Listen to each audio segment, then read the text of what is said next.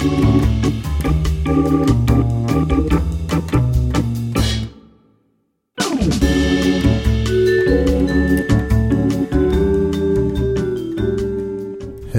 and welcome to Upstream with Jim and John, father and son conversations about discipleship and culture in the Pacific Northwest.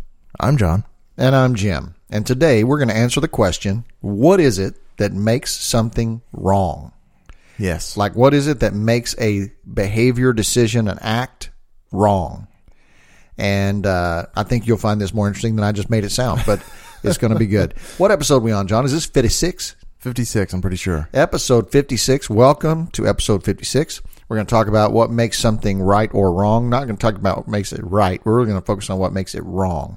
Yeah, I feel like right is easier. Yeah, it is. Most of the time. Yeah.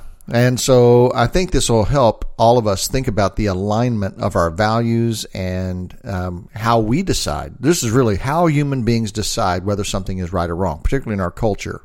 Our culture has a thinking pattern about how to decide if something is wrong, and therefore they resent it if you say something is wrong that doesn't fit that thinking pattern. So that's what we're going to talk about. I think it's going to be really useful. That was succinct. Very succinct. And before that, though, it is story time, John. I don't even say joke or story time because I hope you never tell another joke. Well, I do stories most of the time anyway, so you're fine. Even though the jokes I have told are very good. Oh, yes. So this story is about other stories. Afraid not. Yeah, that was great. I just tied that into your... No, you said all the jokes I've said were good. I said afraid not. I see. Well, see what I did there? I see. That was a lame joke.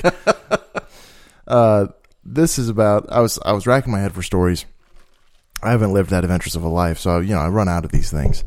And you informed me, said, well, what about stories of, they don't have to be snapshots, they can be long arcs, or how you got to a certain point, or how you became you.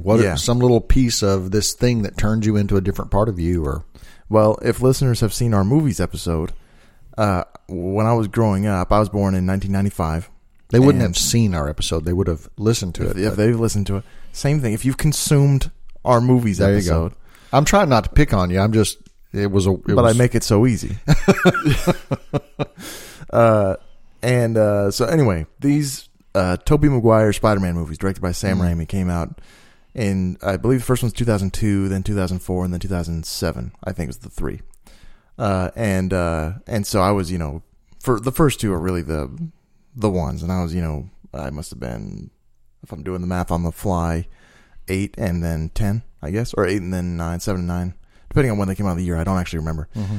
Anyway, and I'm sure I didn't see them when they came out because I was young, but we got them on DVD, and I'd watch those things like crazy, like all the time. And I didn't realize until recently. I still love them. I've watched them recently. And his name is Tobey Maguire? The actor, yeah. Yeah. They totally hold up. Who names their son Toby? Is that an acting name, maybe?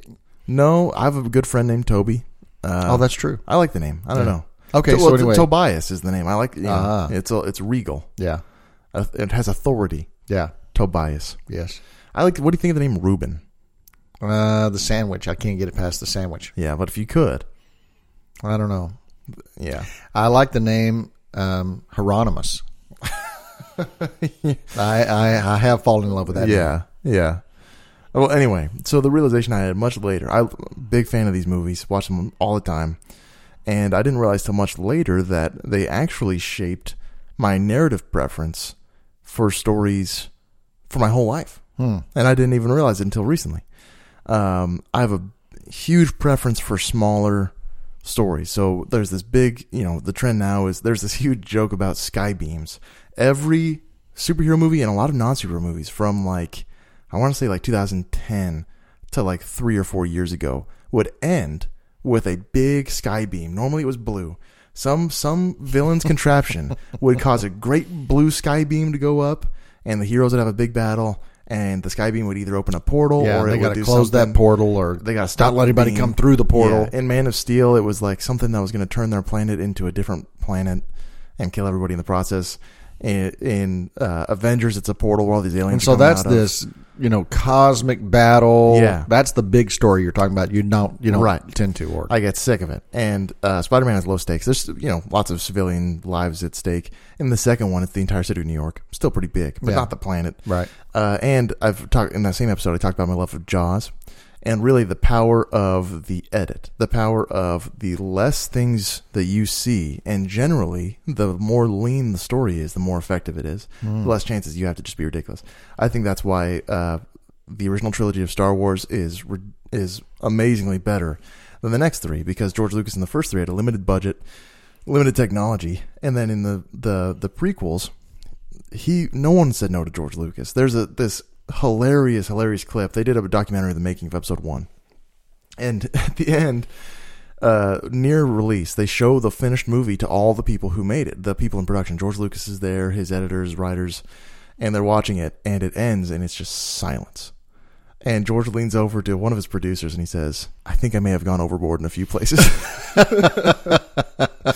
Because the guy can't help himself. Right. He goes as big as you possibly can, and it ruined those movies. Yeah. Whereas those first ones are about these little people in this little part of the world. Exactly. With their little planet's going to be destroyed. Well, it's still the scale there, or the stakes are still high. The whole galaxy's at stake in Star Wars, but the story is like 7 characters. Yeah. It's not like anyway. So then Jaws is the example.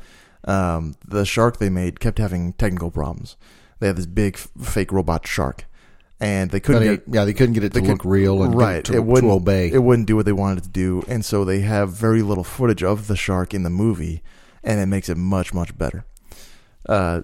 Anyway, that's what came to mind, mostly because I like talking about the Spider-Man movies, but my love for small and lean stories, and I love the MCU. I mean, who doesn't? Those are fun movies, but I don't have the MCU, Marvel Cinematic Universe, all the Marvel movies. Yeah, I don't have the same appreciation for them as I do the smaller ones. So I'm trying to extrapolate a theory out of this, and the theory might be that which you watch in formative years shapes the kind of stories you like. Or Well, I think so, and I think that's why Star Wars is such a big deal culturally, because so many now in the prime of their career, respected creators, directors, writers, storytellers were molded by Star Wars. Yeah, and that's why it became this touchstone, this language that people could use, because it was so relevant. Thank you. So relevant at the time of their youth. Yeah. I think that's my hunch. That's interesting. Yeah. And that's why kids who came up during the prequel time, which would include me, maybe I was slightly too old, or maybe Spider-Man just got to me first. But a lot of people who love the prequels as kids, now I appreciate them even as adults, even though I would say they're objectively bad. But, that's just not my just be me. Right. Interesting. Yeah. Anyway, that's my story time, if that even counts. Yeah, I think it counts. You're letting us behind the curtain of what goes on in the brains of Jonathan Andrew Ladd. That's me. Yeah. Yeah. I like it. Hopefully I'll have more that come to mind of the misadventures that I've had, the very few of them. All right. Okay. Let's talk about this. Were you going to start? You going to tee it up? You tee it up. Well, we were having this conversation.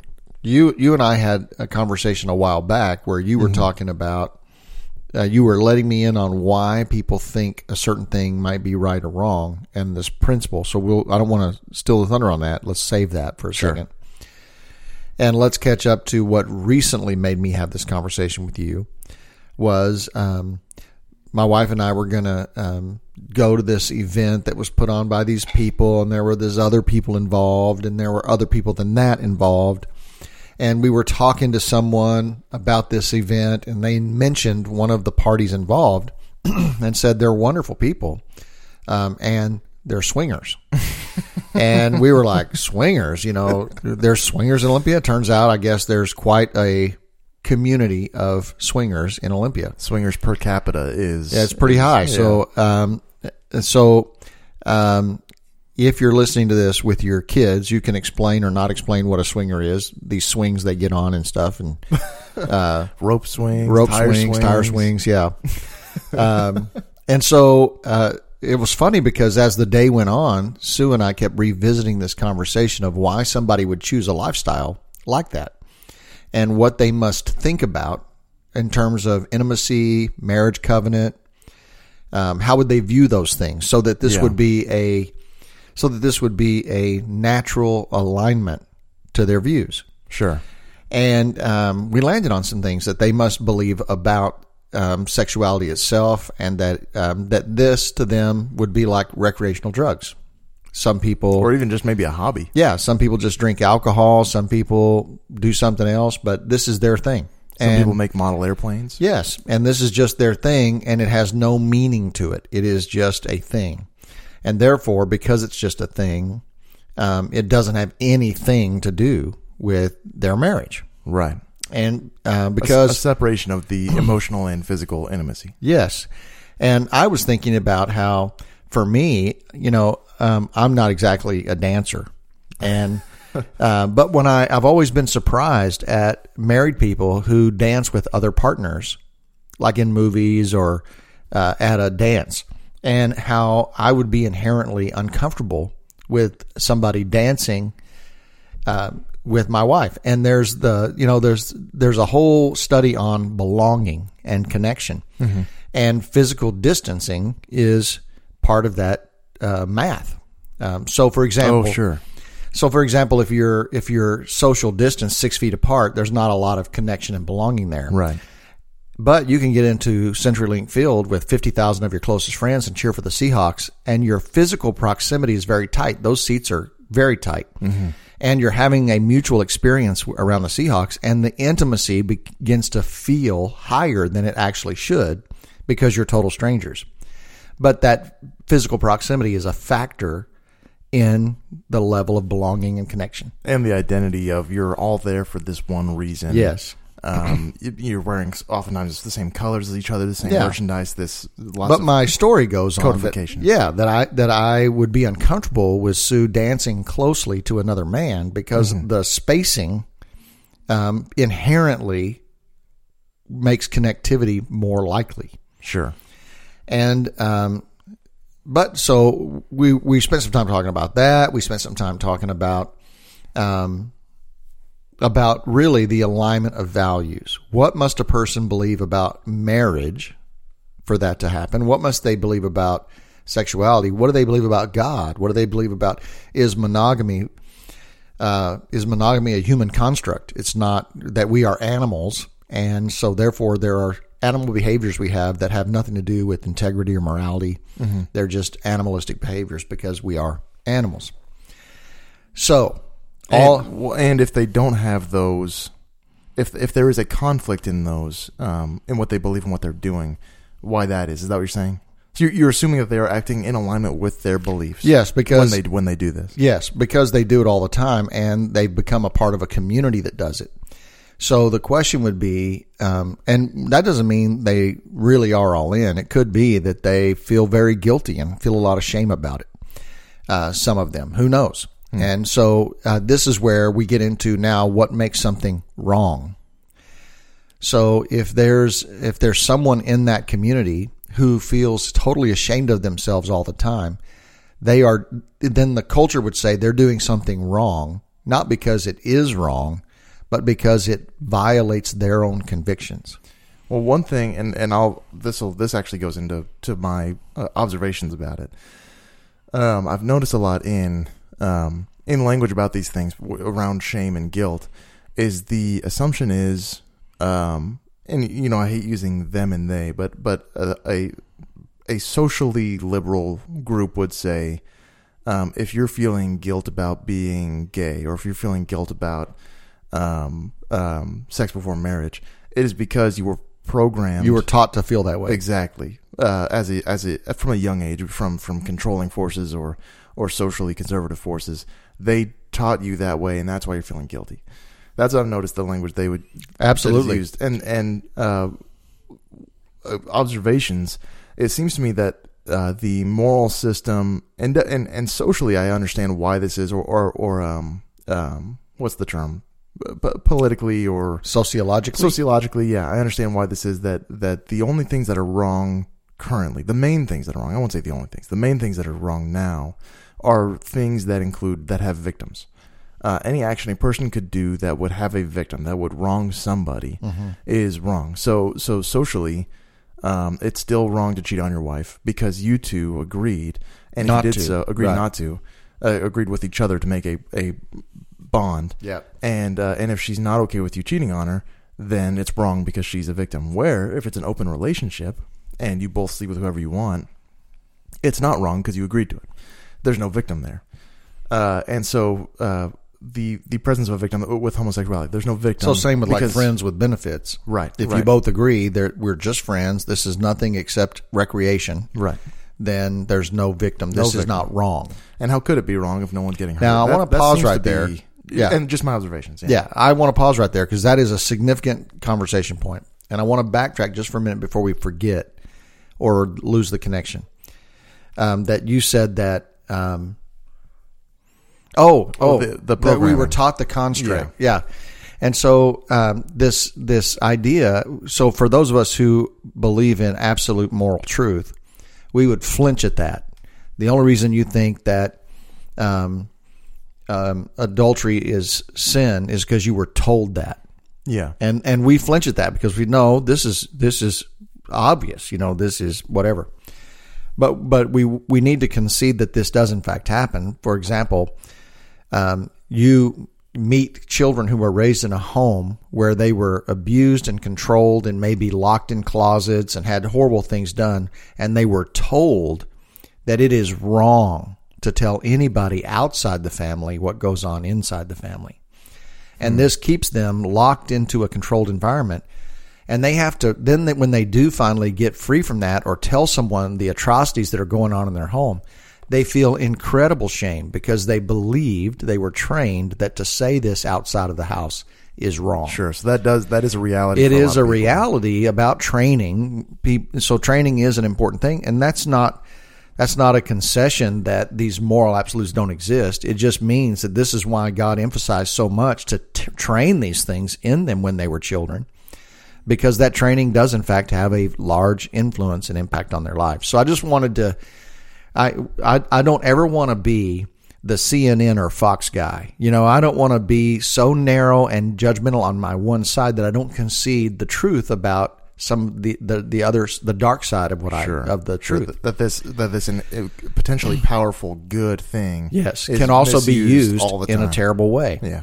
So it is true that we are shaped by what we are taught as children. And that is what God calls us to use for good. Sure. So I am fascinated by this idea that of a victimless crime. If there is no victim, there is no crime. And that principle. So talk to me about that. Go ahead and try to sell me that as the culture. Like you're the culture. Sell me why that should be true. It's not, to me, it's not just the culture. It on a conscience level, it feels that way a lot of times. When you look at stories like Robin Hood, right? There are victims there, but they're the rich. They're the snooty. They can afford to lose it. So he takes from them and he gives to the poor. And he's still a hero because the victims of his perpetrations, is that a word? I don't know. I've never heard that The word. victims of his crimes are, they can handle it and they're mean anyway and they're wealthy. And it serves an altruistic purpose to level the playing field for the poor. Right. And even like just on a conscience level, you hear of a person who's felt same-sex attraction for as long as they can remember. And they would say, they want to be with this person. And the only alternative you could think of would be that they'd be alone forever. And that doesn't feel right. It feels like they should be with someone they love and they love the same gender. So there is conceivably no victim because they're consenting. And they both feel the same So way. even not even socially, on my own conscience, I get it. It makes sense. Now, you blended two things there because Robin Hood is not a victimless crime. Well, right. That's what I'm saying. Is that the So when a poor person steals a loaf of bread from the grocery store so that they can eat, right, that's still a victim. There's a victim. But what I'm saying is the victim, who the victim is, qualifies how bad the crime is. If they steal the bread from another poor person, they're still doing something wrong. If they steal it from the market, they're not, because the market is some big way. And do you think this is a widely held cultural belief? To me, it is, and I'm always afraid that I'm going to say something on here where I'm like, obviously, and then everyone's like, what? But I think that's true. Well, that's the 99% thing, is that, people who have more should have their wealth redistributed to people who have nothing. And that even if you have to make the percentage of taxes harsher on them, right, that's a fair thing to do because of a redistribution principle. And so basically my only point is that the victim qualifies the crime. That if you steal something from a grandma to feed your family and she needs that bread too, it's still, there's no ethical gray. Okay, so something's not wrong if there is no victim. Mm-hmm. These are the pillars of maybe the morality of the culture. The secular rule book is what this seems like. Okay. If you're not looking at the Ten Commandments, you're not looking at God's word. Right. At just what people seem to be and what laws seem to think are right or wrong. Why it's not wrong to, or why it's not illegal to cheat on your wife, but it is wrong to cheat on your wife. So, okay. So this is really fascinating to me. So,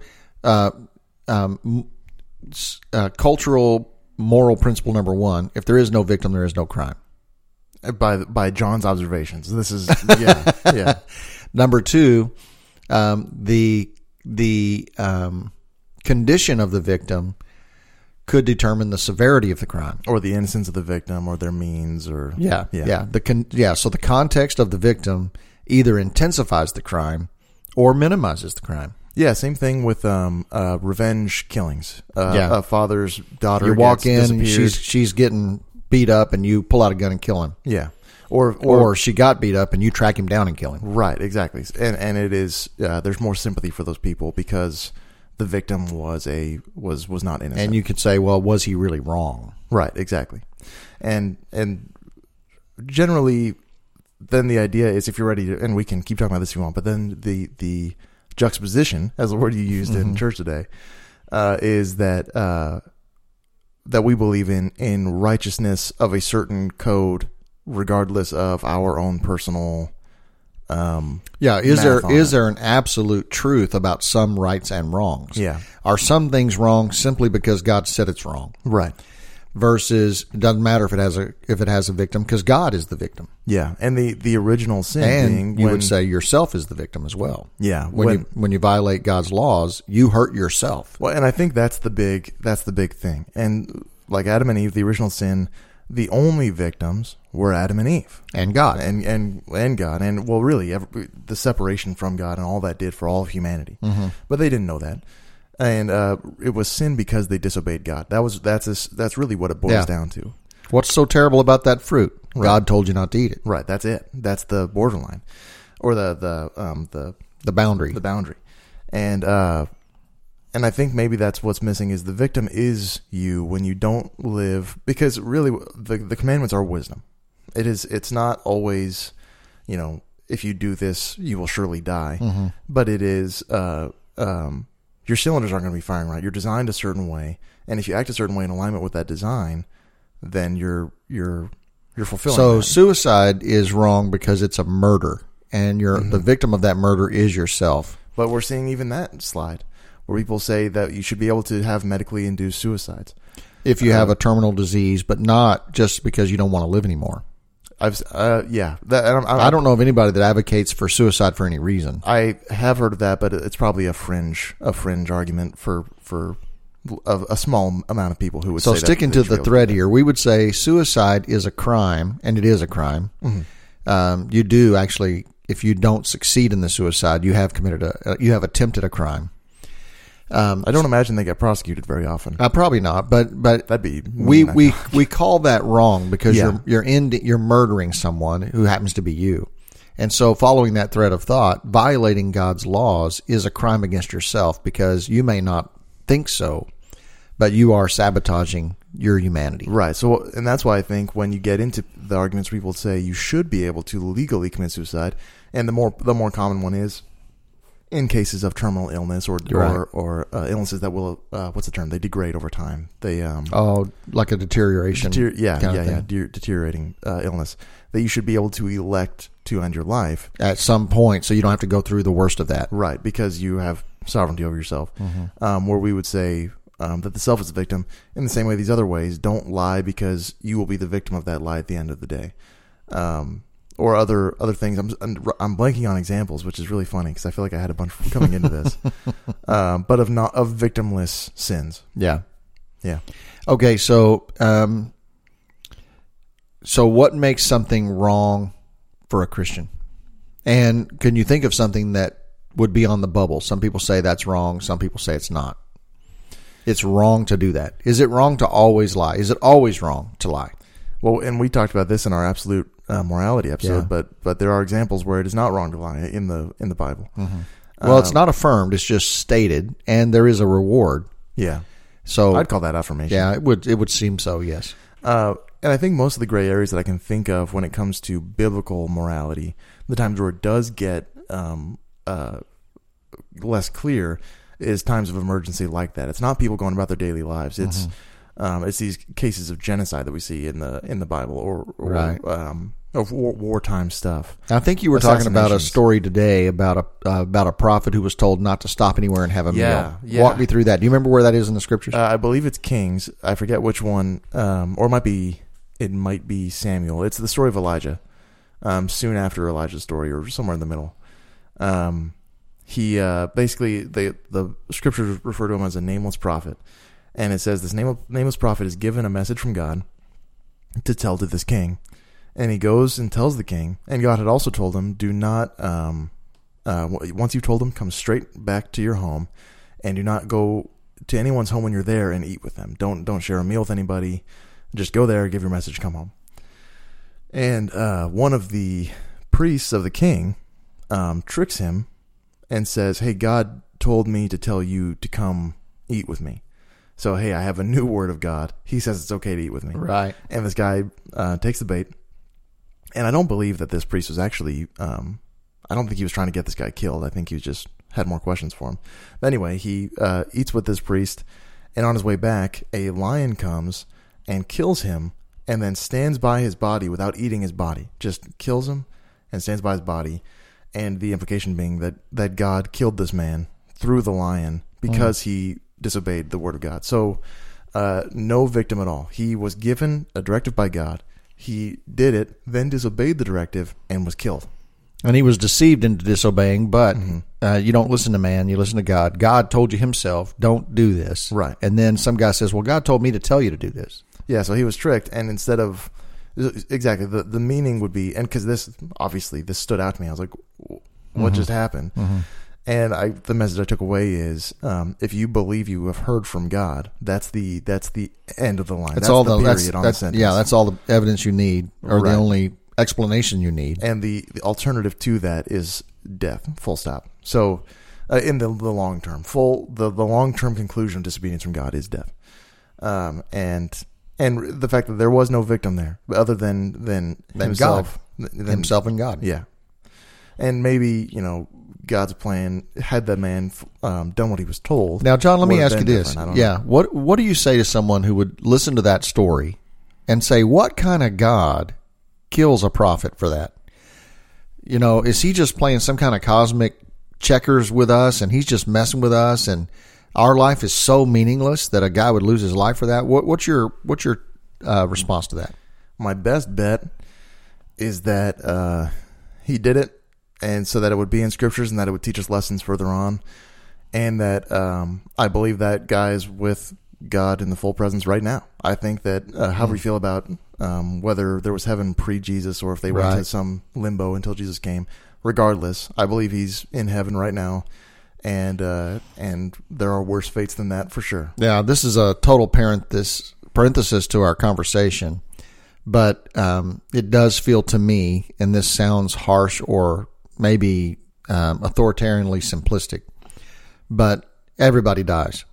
When you die, and your life is a vapor no matter what. So when you die, and the purposes of God is really kind of irrelevant. God can do that anytime he wants to, because the difference between living till you're 20 or living till you're 90, while it feels like a massive difference, in the eternal spectrum, it's nothing.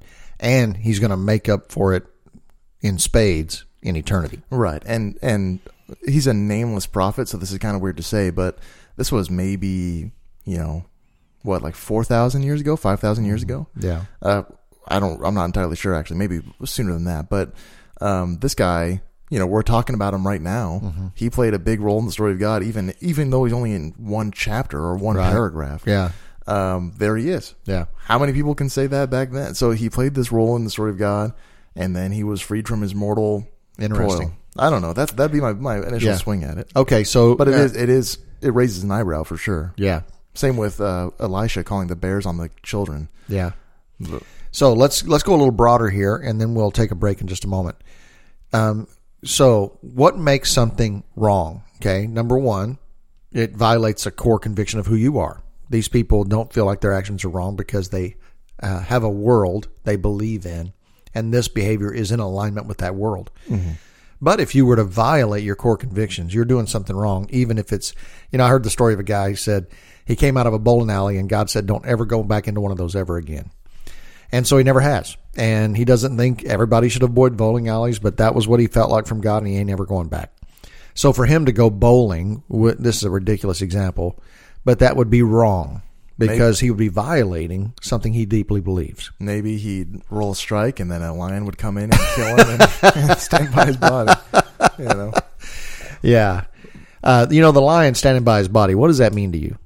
Well, to me, it shows that God killed him. It shows that this was not a random animal who killed him to eat him. He killed him because he needed to die, and then he stood without eating his body to show that it was not just wild animal killing for food. It was a smiting. And see, not only that lion is going to fight away any other predators who want to eat his body. Mm-hmm. So God is honoring his body by protecting it. So this is where my mind goes. So that no other animals come and eat it, because that I'll throw your body to the animals. That was a grotesque way to humiliatingly kill someone.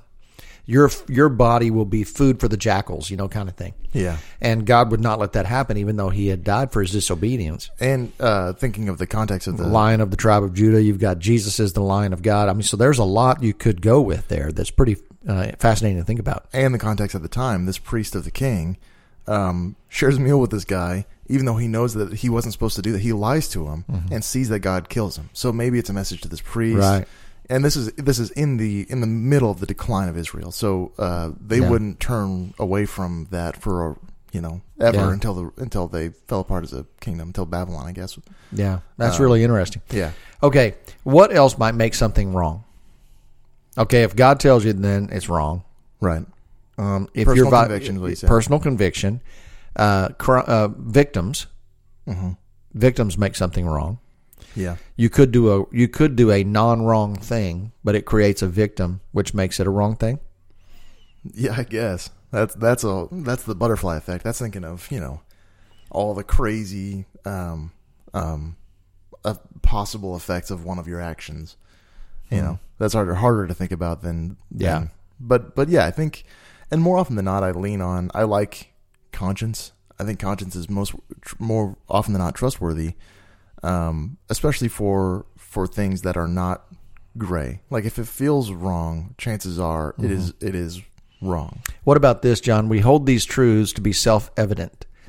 That idea of self-evidence, that all men, this is our Declaration of Independence, that all men are created equal and are endowed by their Creator with certain inalienable rights.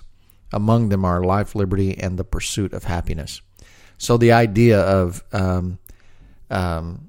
apparent revelation, we have self-evident truth. Mm-hmm. Are there things that are self-evidently wrong? Well, and I think this is where a lot of splits happen, because when a worldview that says we are just really, really smart animals, that we especially when you say you got the chimpanzee has 98% of your DNA. Right. Banana you're 2% different. Yeah, banana has over 90% of our DNA as well. That's insane, isn't it? Yeah.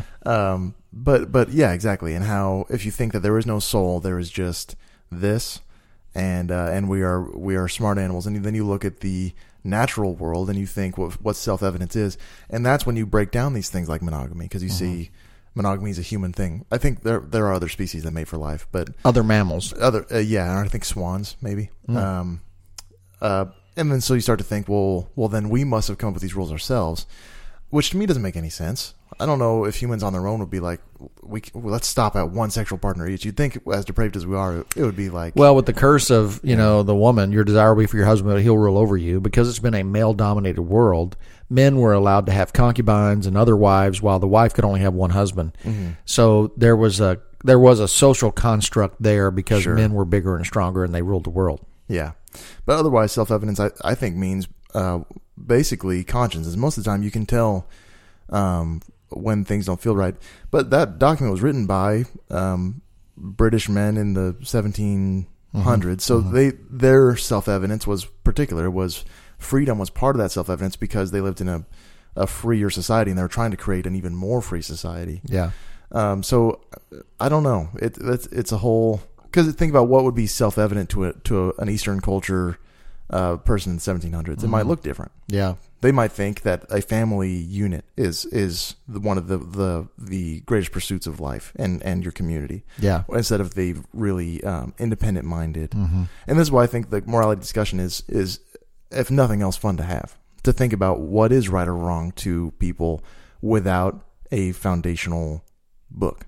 Mm-hmm. I don't know. And not to say the founding fathers or an Eastern... Well, and this becomes a pivotal part of the shaping of our culture for the future. Right. If you systematically remove monotheism from the American way, there is no God. Because all of our laws come from God. If you take away a God, and we are all animals, then you now have removed the kingpin. The only thing that makes one thing wrong or right is the opinion of the masses. So if more people think it's wrong, then it's wrong. And whereas if you have an absolute there that you look to for these principles, that gives some guidance to all of us. Yeah. Yeah. Okay, well, let's do our show and tell real quick. It's your turn this week. And then we'll do our commercial break. Just kind of breathe for a bit. Yeah. And we'll finish it off at the end. Okay. My show and tell item today I got from a friend of mine. His name is Hop. Hop? That's his birth name? Well, no, his name is Howard Palmer. And he goes by Hop. Okay. And Hop is a 8th grade math teacher. And he's got a ZZ Top beard. And he's a Harley riding, really awesome guy. So that's a good name. Yeah, Hop. I love that. And I think he's going on a ride this summer. We're going to do me and a group of guys are going to do a 13-day ride all the way out to Denver and back, taking lots of sightseeing, see some national parks, blah, blah, blah, blah. That sounds awesome. And Hop's going to go on that with me. So when Hop found out that I'd bought a Harley and I'd been doing some riding, he's a math teacher? Yeah. I would not. Former military man. Yeah. You look at him. There's no way you think 8th grade math teacher. Sure. Yeah. Which makes it even more cool. Yeah. I bet every 8th grade student loves him. I bet he's the favorite teacher. And he teaches in Tenino. Oh, nice. Really? Yeah. He's a Tenino Beaver. For Tenino Middle School? Yeah. Yeah. Anyway, so Hop brought me a gift one day at the church, and it is a small bell. Be about the size of a beefy man's pointing finger tip. The last knuckle. The last knuckle. This bell is about that size, and it's pewter. I'm pretty sure it's pewter. I'm not entirely sure what that is. You don't know what pewter is? Is it I don't know what pewter is either, except I know what it looks like. It's a metal that's gray like silver, only it's got no shine to it. Okay, a little dull. It's a little dull, and so I'm assuming this is pewter. And so it's a bell, and the only thing on the body of the bell is a large American flag. Okay, and then it has a hoop at the top, and leather straps that come out that have tied in there. And these bells, motorcycle guys tie these bells onto the bottom undercarriage of their motorcycle. If you look at Harleys, you ever come up on a Harley in a parking lot, look underneath and you'll see a bell hanging there from almost every one of them. Really? Yeah. And it's like a little gift that you give to a guy with his Harley, and each bell has meaning to each guy. And it's a little bit like an extra layer of security, because motorcycle riding can be very dangerous. And this is like a thing that's like a good luck bell, I don't know. It's very sweet. It is. It's very these it's a lot more big tender. hairy guys. Yeah.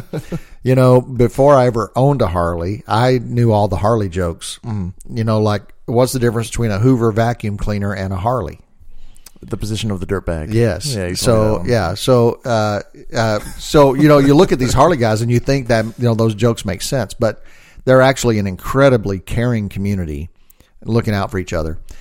Harley, one of the Harley Davidson deals is, buy a motorcycle, get a community for free. Gotcha. And you really do. You get a community. You go anywhere on these rides and you stumble into towns with total strangers, park their bikes, and you can spend an hour talking about where you've been and what bike they ride and what they've done to it. And it's just a wonderful part of the whole thing. That's cool. Anyway, so I have this bell. So now I'll show it to you. Did you pull it off your motorcycle? No, I haven't actually installed it yet because mine had a bell on it. I bought a used one. And so before we do this ride on June 29th, I'm going to install my new bell. I'm surprised the guy didn't And there's take the American flag. If it's so special, I'm surprised the guy who sold it didn't take his bell off. Yeah, probably never thought of it. Or maybe his bell wasn't special to him. This is very cool. Yeah. It's heavier. Now, I'll replace the leather straps with zip ties or supplement it with zip ties because leather getting wet and stuff, that would weaken over time. Yeah. And what's it say there at the top? Collectibles TM. There you go. I thought that was going to be Trademark. a little more sentimental. I like it. The flag on there is like Yeah, really raised. inside is engraved Love and Kisses Hop. No, I'm just kidding. Yeah. It's not. So the flag is raised. It's a raised thing on top of the bell, not etched inside. It's kind of a it's like feels I don't know like what it you'd was call welded that. on top of it almost. Yeah. But I actually, if this is pewter, then I'm a fan of pewter. It looks like iron. Well, I'm guessing it's pewter. My mother had a collection of pewter statues and stuff. Sure. And so I got very familiar with pewter as a kid. That's what it looks like to me, but it may not be. Well, you did a pretty good job. It's a simple item, so I'll give you an A. Oh. A minus. A minus. That's what it sounds like. Yeah, pretty cool. Yeah. Yeah, so it keeps wild animals. I have another thing on my Harley as well. A little plastic. It looks like it could be a laser pointer. Oh yeah.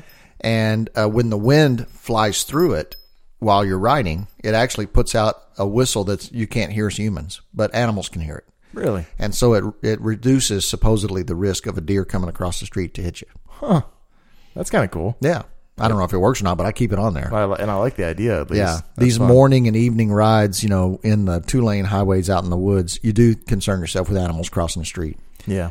And supposedly that's a feature that'll help you with that. They should make some that play tunes on like a recorder or something. All right, let's do our commercial. We'll come back and we'll wrap this up.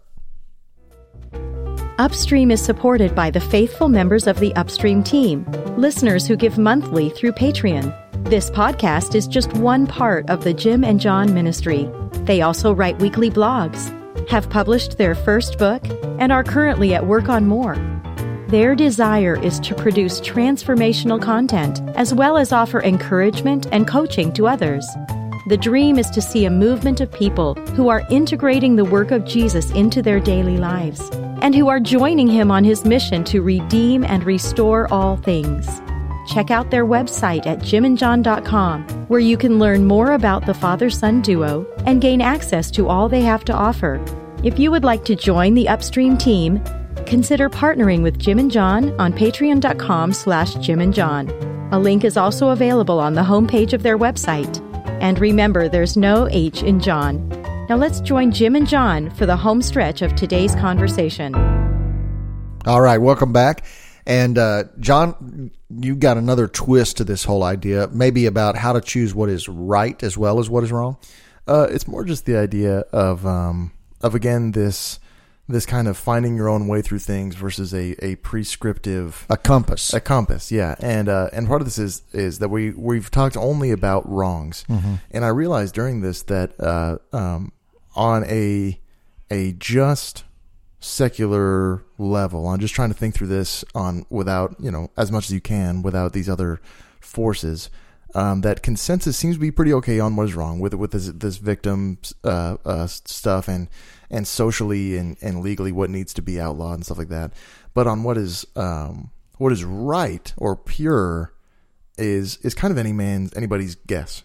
because it's not necessarily important to the good of a group of people, or you could say that, to where the virtues of a people are harder to nail down. And I think that's what I was getting at earlier before I had this kind of aha, is the virtues of the people who wrote the Constitution are different, even though they might agree with what is wrong with a person from an Eastern philosophy, where their virtues are different.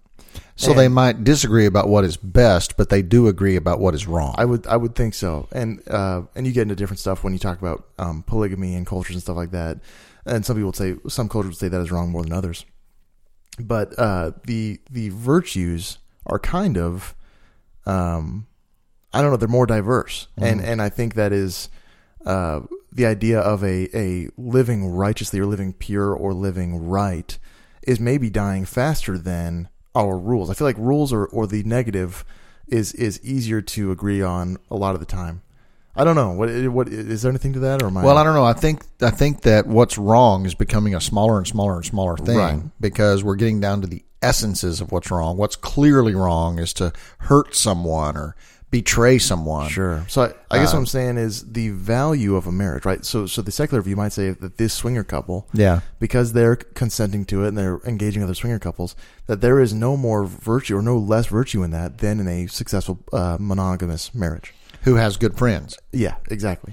And that we would say that there is actual righteousness and purity in a long-standing, healthy monogamous marriage. If they're, Jesus is in there with them and they're living to glorify God, that there's value there where secularly it's 1-to-1. There's no victim. They're the same. That's interesting. Now, and I think this might blend back into one thing you said earlier that's very fascinating to me that we did not touch back on, that may tell me if this blends into what you're saying. Sure. That we find adultery to be morally wrong, but it's not a criminal act. Mm-hmm. So even though which is interesting to me, because you are violating a contract, a covenant you entered into. Yeah. But we don't have laws against adultery. We only have your legal action would be to divorce that person because of that adultery. But it's not a criminal act. But, so our society probably would say it's wrong to commit adultery, but it's not criminal. Mm-hmm. I wouldn't say necessarily. I think that's more of a, and the word, it just keeps escaping me. I keep using the word social morality, but really I mean what it takes to have a healthy, governed people. And because I don't think that things that make cultures and communities work. Exactly. The just functioning rules. I don't think adultery social constructs. Yeah, I guess. I don't think adultery should be illegal. I don't think lying should be illegal, because I couldn't sentence a man to jail for cheating on his wife. I think the consequences of those actions are personal and spiritual. Mm-hmm. And he's ruining his own life just fine by breaking those. And because the victim scale, it does this hurt somebody, that is actually useful for laws, because the only reason we have a jail, I mean, it is punitive, it is to punish people, but it is also to keep people safe. And so something that has no victim shouldn't necessarily be illegal. That's the thing with seatbelt laws. A person who says, well, this shouldn't be a law because I'm only hurting myself if I don't wear my seatbelt. That's that kind of mentality more than the idea of righteousness, which doesn't exist in a secular sense. Now I'm going to get really ideological here. Mm-hmm. Someone who rigs the stock market, where they create a software package and they get 1/1,000,000th of a penny on every transaction that happens. And the stock market never notices and people never notice. And it's like this lucrative win from the game itself. And it doesn't hurt anybody, right? Mm. It does hurt because you have altered the game. Yeah. And so it is possible, I think, that to be wrong in a victimless crime because you change the environment by being in an environment where these crimes happen. Sure. So, for example, adultery is not criminal, but it is wrong because it sabotages the security children ought to feel in their families, and it sabotages emotional, mental health, and trust as a currency in a culture. When a currency lacks the ability to have any confidence and trust, you have sabotaged the entire culture. And I think my takeaway for this is that the rules of God are not just him trying to make you do dances and like seeing all that you can do. Like they make sense, and the ones that we don't abide by anymore, the law of the people of Israel, were because we don't necessarily like the food laws, not cooking pork or bottom feeders. That was for the safety of his people who couldn't necessarily determine the safety of what they were eating. And treating something as unclean, and now you have to stay outside the camp for 2 days, whatever. Exactly. It kept the spread of infectious diseases before there were vaccines and all kinds of other things. Right. So in the same way, these social laws that we still hold on to, the commands of God, are because it is the objective good thing for your children to have both parents in love with each other and in the same house for their whole lives. Yeah, it produces better humans. Right, and your marriage together without any other sexual influences produces a better marriage both for your kids and for yourselves. So and less disease. Right, and so it's not just some, closing your eyes and throwing darts at a board to pick laws. Right.